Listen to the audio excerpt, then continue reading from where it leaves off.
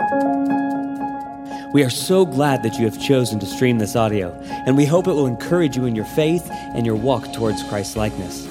As a side note, we pray that this audio sermon is just supplemental in your relationship with Christ, and in no way replaces the church you are plugged into or the pastor that God has put in your life to shepherd and care for your soul. And so with that said, please enjoy this sermon.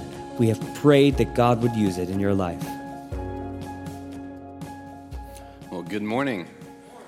All right. We have like 3 people awake. That's great. This is a good start. All right. Well, open your Bibles to Luke chapter 3. We're going to continue our series in the Gospel of Luke this year in 2020. And the reason we're taking a long time to look at a gospel, a book of the Bible like the book of Luke, is because Luke is telling us all about Jesus.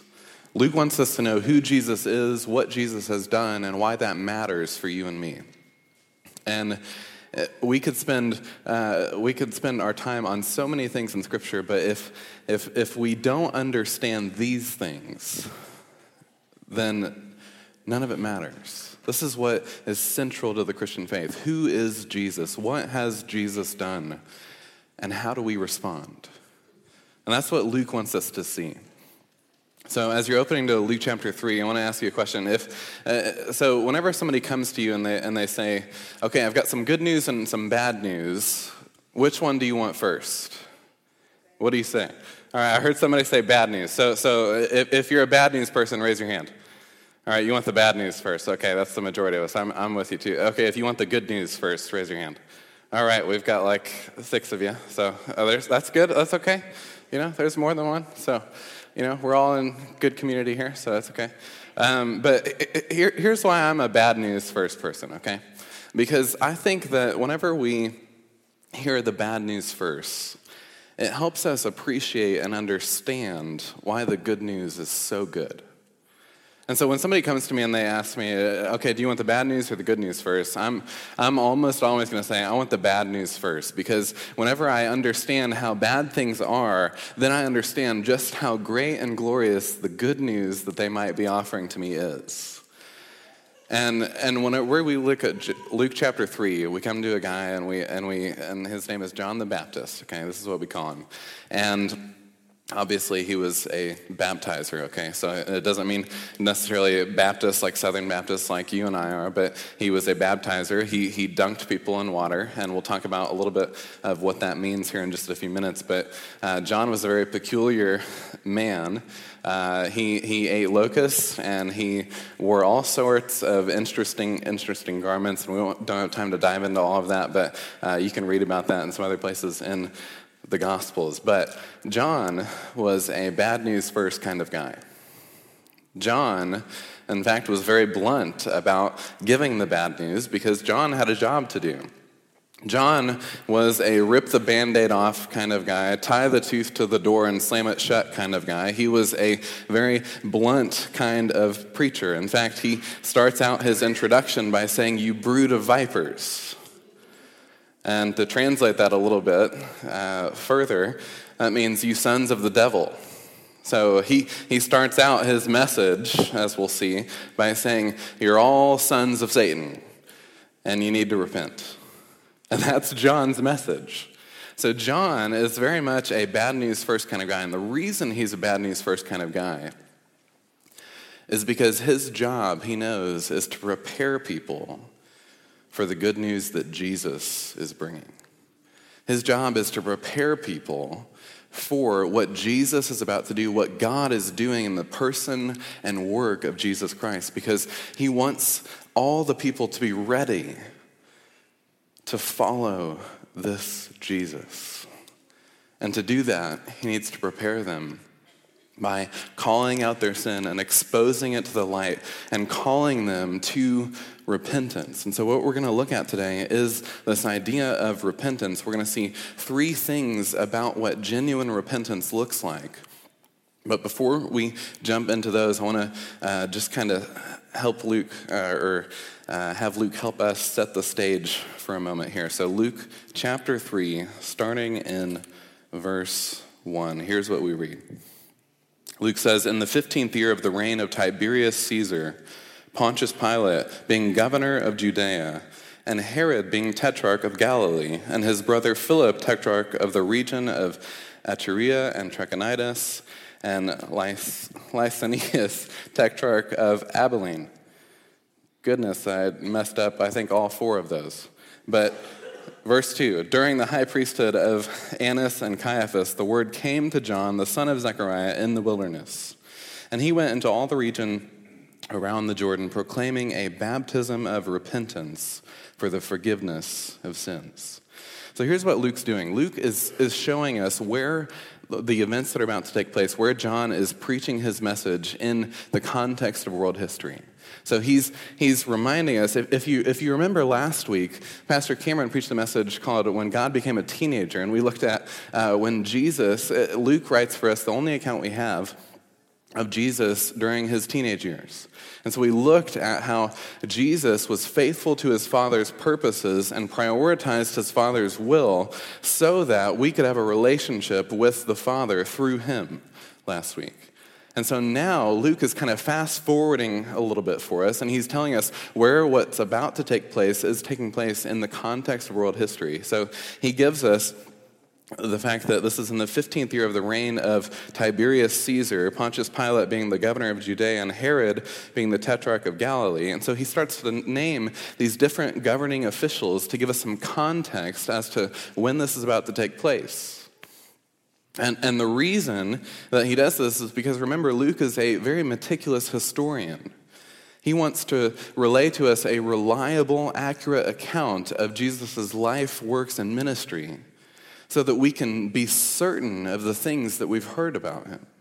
And so Luke gives us details that maybe some other gospel writers wouldn't give because he wants to be intentional about this, and also just as kind of a side point, the reason that you and I know very little to nothing about all of the men that Luke just named, and yet we know so much about Jesus in contrast, is because all of these men were imposters desiring the worship and allegiance that only belongs to the true king. And so Luke shows us that in the midst of this Roman Empire, which was the most powerful empire of the day, and they had established a kingdom of sorts that was vast and expansive, he shows us that what is about to happen will transcend that.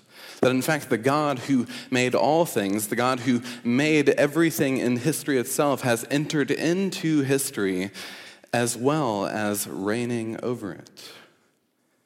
And this is incredibly good news for you and I, because especially in a year like 2020, where we have things like an impeachment trial and a presidential election coming up later in the year, there's good news to be found in the fact that Jesus' reign transcends all of the things that are currently going on in world history.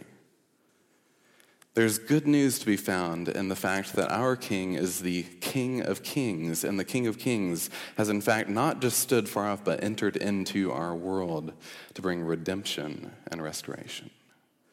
And so when Luke tells us about this Jesus, it is glorious good news that he is telling us, and he sets the context of what John is about to do in the stage of world history. And next he tells us a little bit about who John is and what John has come to do.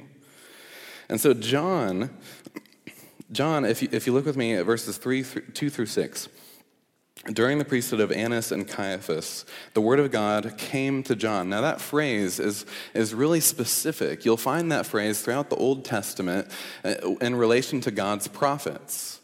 And so John is being presented to us in the same line as the prophets that we read about in the Old Testament. He is a prophet of God. He is one whom the word of God has come to, and he's received a message to deliver to God's people. So first of all, what we see about John is that he was a prophet. So this word of God comes to John, the son of Zechariah, in the wilderness, and he went into all the region around the Jordan, proclaiming a baptism of repentance for the forgiveness of sins.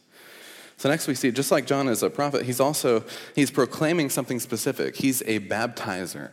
So John is proclaiming a baptism And there's so much imagery that we don't hardly have much time to dive into it, but just to give you a few highlights, whenever the Jewish people would have been hearing John preaching about baptism, they would have had all these different things in their minds. They would have remembered back to the Exodus when God delivered his people out of slavery and through water to do it. And they would have remembered after that, wandering through the wilderness because of their sin against God and needing cleansing from that sin, which water was a symbol of cleansing as well. And then they would have remembered entering in and through the Jordan River into the Promised Land. And so John likely has all of these things in mind as he preaches this baptism of repentance to God's people. And they would have had this kind of imagery just circulating in their heads as John's preaching this baptism of repentance. And also, we know historically, to become one of the Jewish people, if you were a Gentile, you had to go through the waters of baptism. So in a very real way, going through the waters was associated with God's work of deliverance and entering into all that God had planned and purposed for his people. And so John proclaims this baptism, and essentially he's saying, if you want to enter into all that God is about to do for his people, then you need to be cleansed and forgiven of your slavery to sin, just like our fathers had to pass through the waters that God led them through when he delivered them. And so John proclaims this baptism of repentance for the forgiveness of sins. He wants God's people to see something about themselves. And so he presents what we might consider bad news to them. But in fact, if you look with me at Luke chapter 3, verse 18, which we'll see a little bit next week, here's how John and Luke see this message. It says, "So with many other exhortations, he preached good news to the people." So John is calling them brood of vipers, sons of the devil, and he's telling them, you're in sin, you need to repent, do a 180 and turn from sin towards God, and you need to go through the baptismal waters knowing that you need God's cleansing, God's forgiveness. So he's preaching a very blunt, kind of harsh message, isn't he?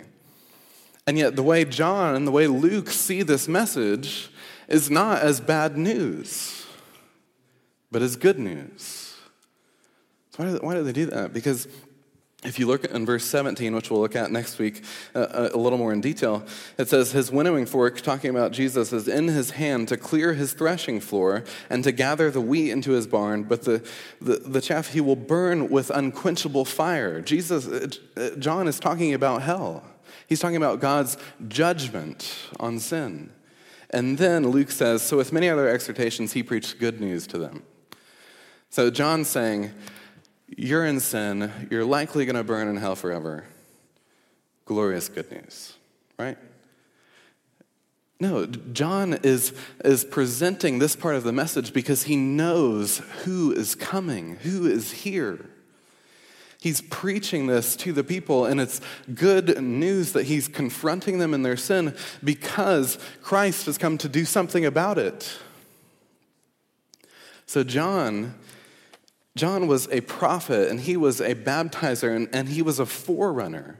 It was his job to prepare people for what Jesus was about to do. Finally, Luke tells us a little bit about what John preached, and we've already mentioned it, that he's preaching repentance. And to repent, we use that word a lot, but oftentimes we don't talk about what it means. But to repent means to do a 180. It means to stop walking in one direction, to turn around and to walk the other.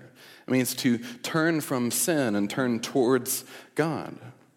So it involves a turning away from something and a turning towards something as well. So John is preaching repentance. He wants the people to turn from their wicked ways and turn towards God and his righteous ways. So John proclaims a baptism of repentance. He wants them to do a complete 180 shift and head in God's direction. And he does this in that really winsome way by calling them brood of vipers. Okay? And it's his job to expose this because John as we read in verses 4 through 6, as it's written in the book of the words of Isaiah the prophet, the voice of one crying in the wilderness. John is this voice crying in the wilderness. That's why John goes out to the wilderness. He's obeying God and fulfilling God's promises. It says, prepare the way of the Lord, make his paths straight. Every valley shall be filled, every mountain and hill shall be made low, and the crooked shall become straight, and the rough places shall become level ways, and all flesh shall see the salvation of God. So John's job is to prepare the way of the Lord. He's to preach this message of repentance, and in so doing, I love how David Garland puts this. There's this imagery in Isaiah of rough terrain that obstructs travel. So it's kind of like, roadblocks. So there's these things in the terrain. There's mountains and there's valleys and things. And through John's ministry, things are becoming level, and the way of the Lord is being prepared so that when Jesus comes, the people are on level ground before God, ready to receive what is offered to them in the person and work of Christ. So John is this preparer. He's this forerunner. He comes before Jesus comes so that when Jesus comes, all flesh shall see the salvation of God. Meaning all nations, not just the Jewish people, but also the Gentiles. That one day there will be a people composed of all the ethnicities, all the languages, all the peoples of the world be united around Jesus. And so John, he's a prophet, a baptizer, and a forerunner who proclaims a baptism of repentance. So let's look for just a little bit about what repentance is and what John has to teach us about it. Because repentance wasn't just something that the people in John's day needed to understand. It's something that you and I need to understand as well. In fact, it's central to an understanding of the gospel, because if we're to understand the gospel, we have to also understand how to respond to it. And so let's look at what genuine repentance looks like from John's message. So in verse 8, after he calls them brood of vipers and says, who warned you to flee from the wrath that's to come, or God's coming judgment on them, he says, bear fruits in keeping with repentance. And do not begin to say to yourselves, we have Abraham as our father. For I tell you, God is able from these stones to raise up children for Abraham. Even now the axe is laid to the root of the trees, and every tree, therefore, that does not bear good fruit is cut down and thrown into the fire. There's that judgment imagery again. The first thing we see is that genuine repentance is a demonstrated repentance. So John says, bear fruits in keeping with repentance. And oftentimes in Scripture what we find is this analogy between roots and fruits to describe the relationship between our hearts and our actions. And so when John says bear fruits in keeping with repentance, he's saying demonstrate through your actions that the repentance that you say is in your heart is real and genuine and that it's actual change. Demonstrate what God has done in you and bringing about this repentance in your heart and life through the way that you live your life, through your actions. Genuine repentance is this demonstrated kind of repentance. It's not just something that happens in the heart, it's something that flows out into the actions, into the way that we live life. And then John says, do not begin to say to yourselves, we have Abraham as our father. For I tell you, God is able from these stones to raise up children for Abraham. And so if you remember back to the Old Testament, the book of Genesis, God made some really incredible promises to Abraham. That from Abraham was going to come this gloriously large people that was more numerous than the stars, and God was going to do these incredible things through Abraham's line. And that Abraham's descendants were going to be God's people, that his children would belong to him. And so the Jewish people, they're kind of almost prideful and arrogant and ignorant about their status. They say, well, we're sons of Abraham. We're Jewish, and so we're good. They're trusting in who their family is and not in where their heart actually is. They're not understanding where their heart actually is. They're just trusting in who their mom and dad were and who their mom and dad was and so on. They're tracing their lineage back to Abraham and saying, we're good to go. We do all the right religious things that children of Abraham should do, and we belong to Abraham's line, and so we're good, John. And John says, don't say this to yourselves, because God is able to raise up from stones children for Abraham. So I heard one guy put it this way, that it was said that by some that stones in the ancient world could sometimes be used to refer to Gentiles, that Gentiles were as worthless as a stone. And so John, he says, listen, don't presume because you're Jewish that you're going to make it. You need to look at your heart, look at your life, look at your actions. Because God can raise up children for himself anywhere. And he can fulfill his promises still in doing so. Because as we read later in the book of Romans and elsewhere, the children of Abraham are not just those physically descended from Abraham, but those who in fact trust in Jesus Christ, the ultimate offspring that was promised even before Abraham in Genesis chapter 3. And yet still descended from the Jewish line. And so John's saying, don't trust in who your family is. Don't trust in the things that you've done. Instead, bear fruits in keeping with genuine repentance. So here's what we need to see for us. It doesn't matter if you say you're a Christian if that's not actually true of who you are. Word service doesn't mean anything to God if your heart and actions don't reflect it. You see, it doesn't matter if you're a child of Abraham if that's not who you actually are. Just like it doesn't matter if you go to church and do religious things and pray and read your Bible. It doesn't matter if you do all those things if that's not who you actually are. God doesn't want begrudging submission. He wants actual, joyful, glad-hearted submission to his purposes. He wants you from the heart to want to walk with him. It doesn't matter if you say you're a Christian. No one is a Christian in name only. If you're a Christian in name only, you're not a Christian at all.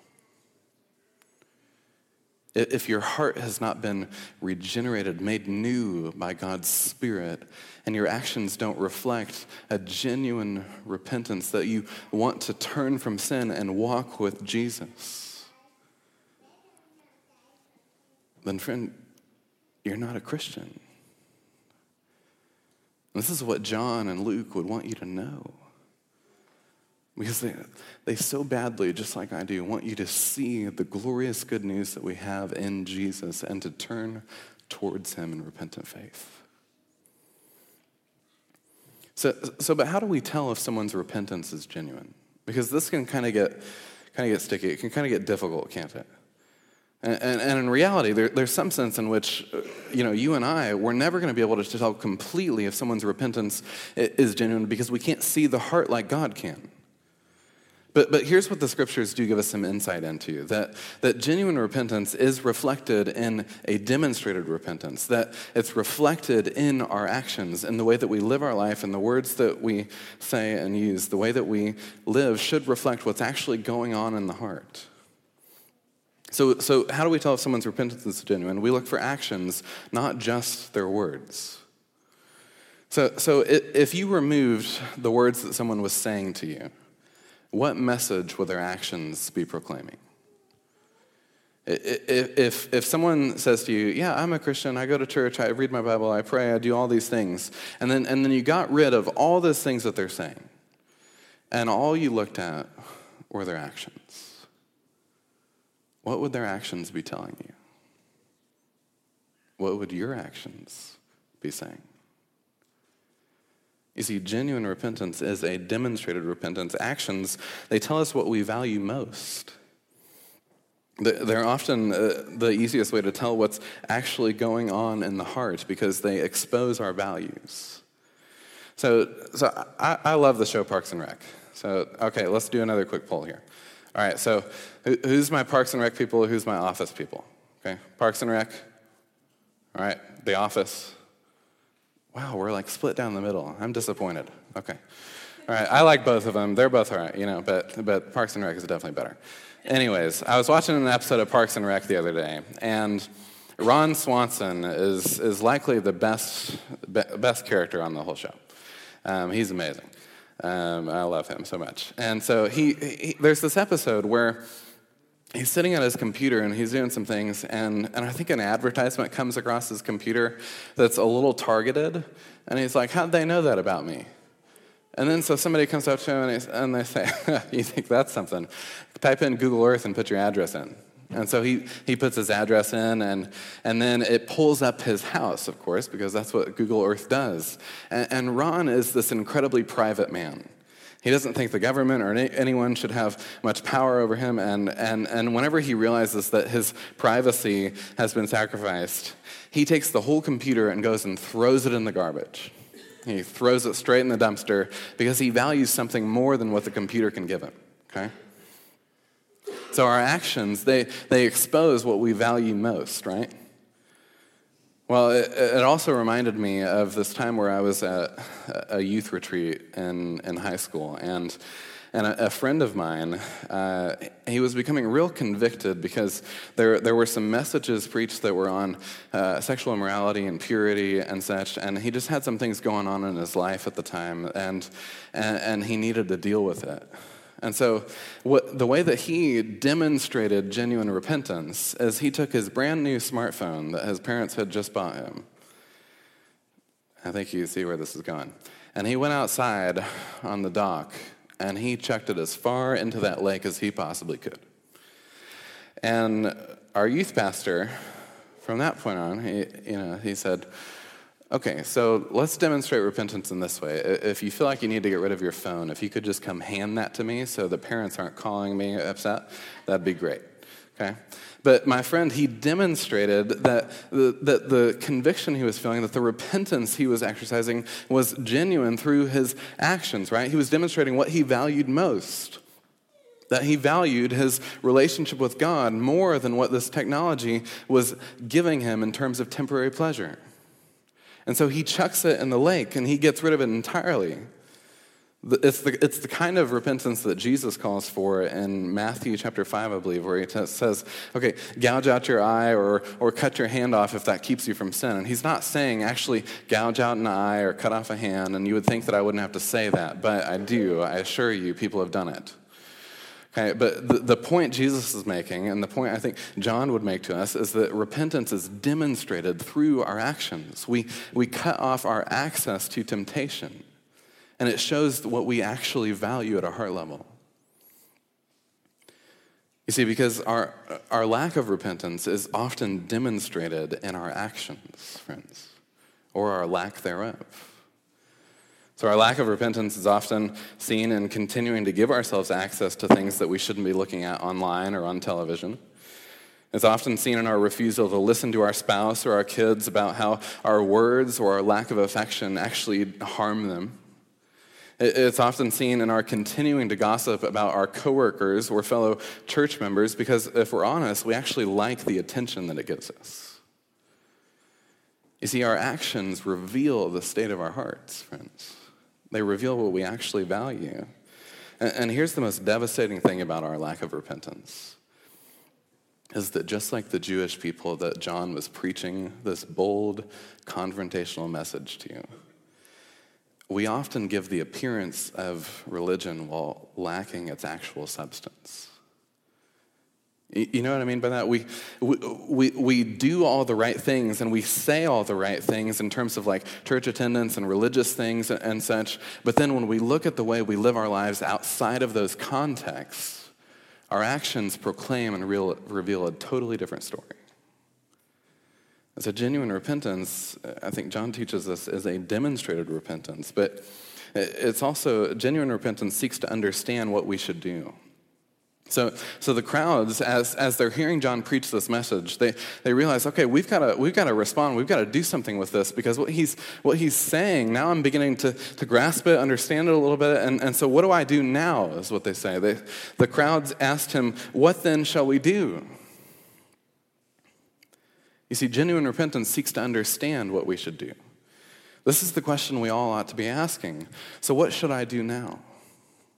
When we hear the message of God, when we hear God confront us on our junk, on the stuff that's going on in our hearts and in our lives, our response should be, what should I do?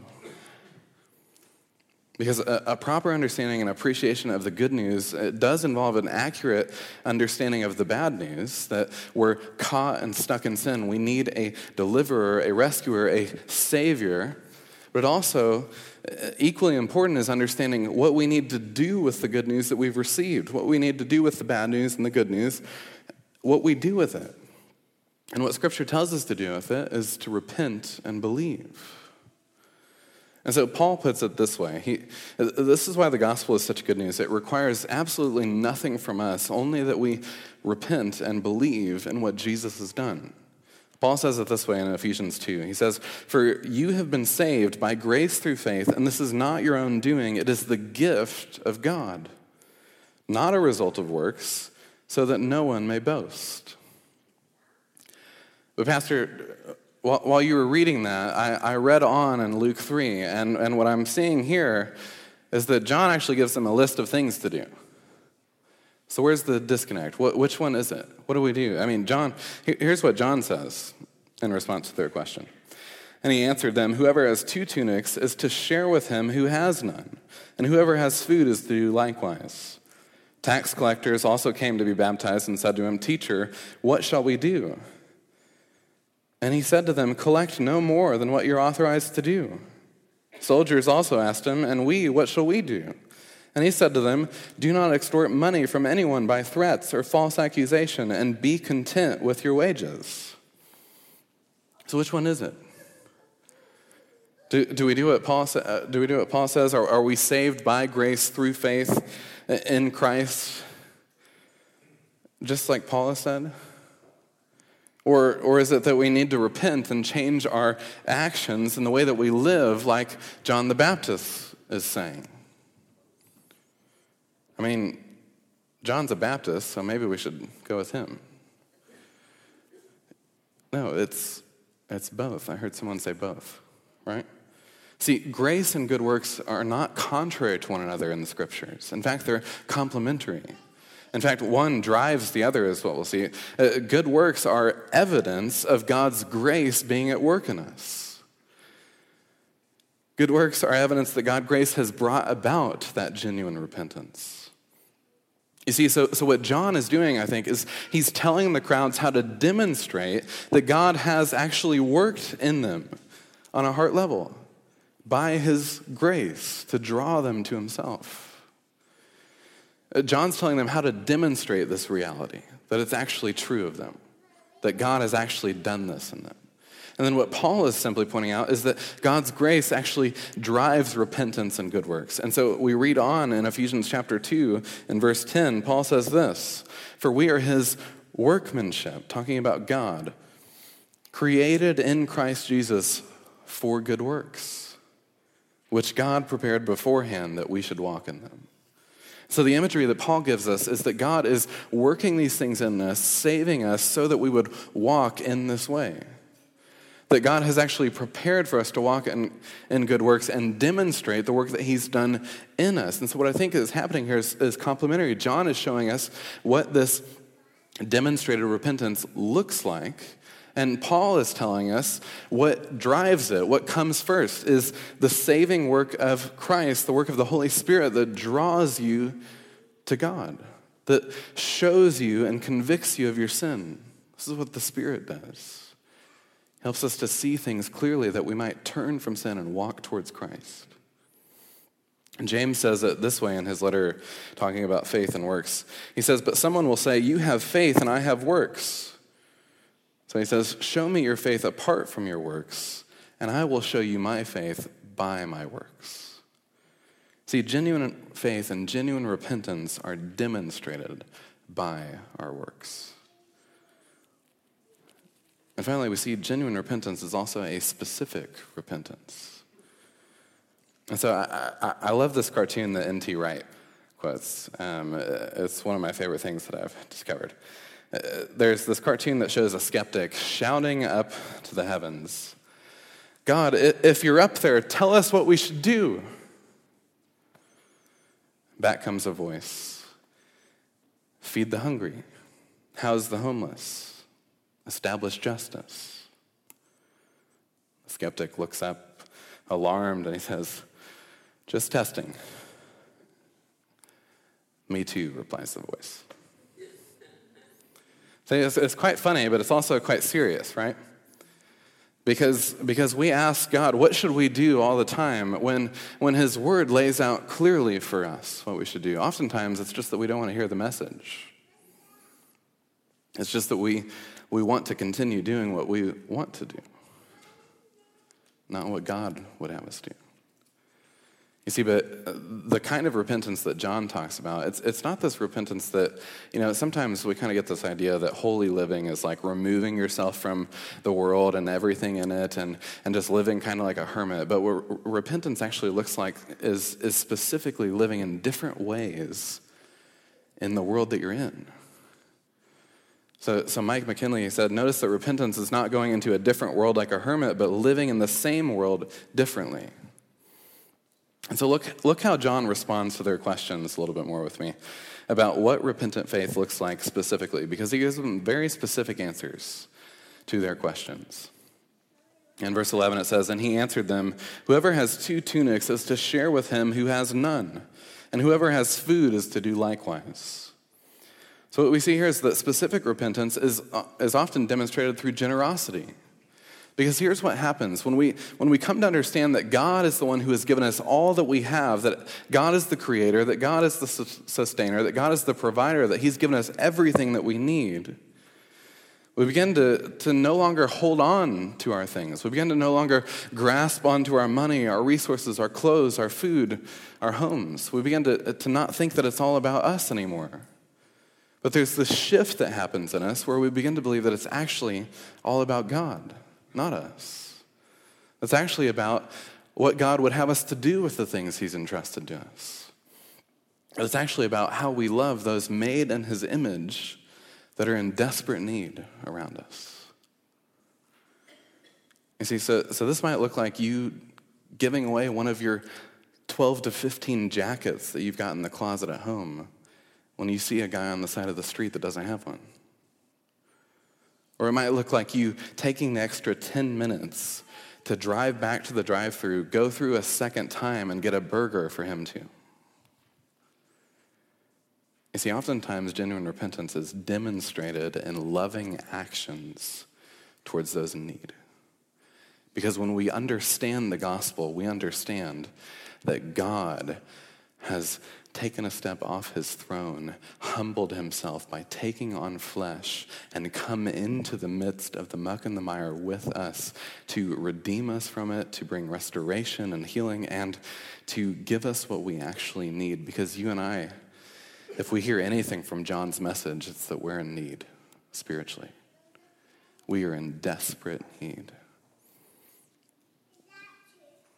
And Jesus, as we'll look at in several weeks, talks about how the ones that are blessed, the ones that are happy in life, are those who realize this about themselves, are those who are poor, not those who are rich.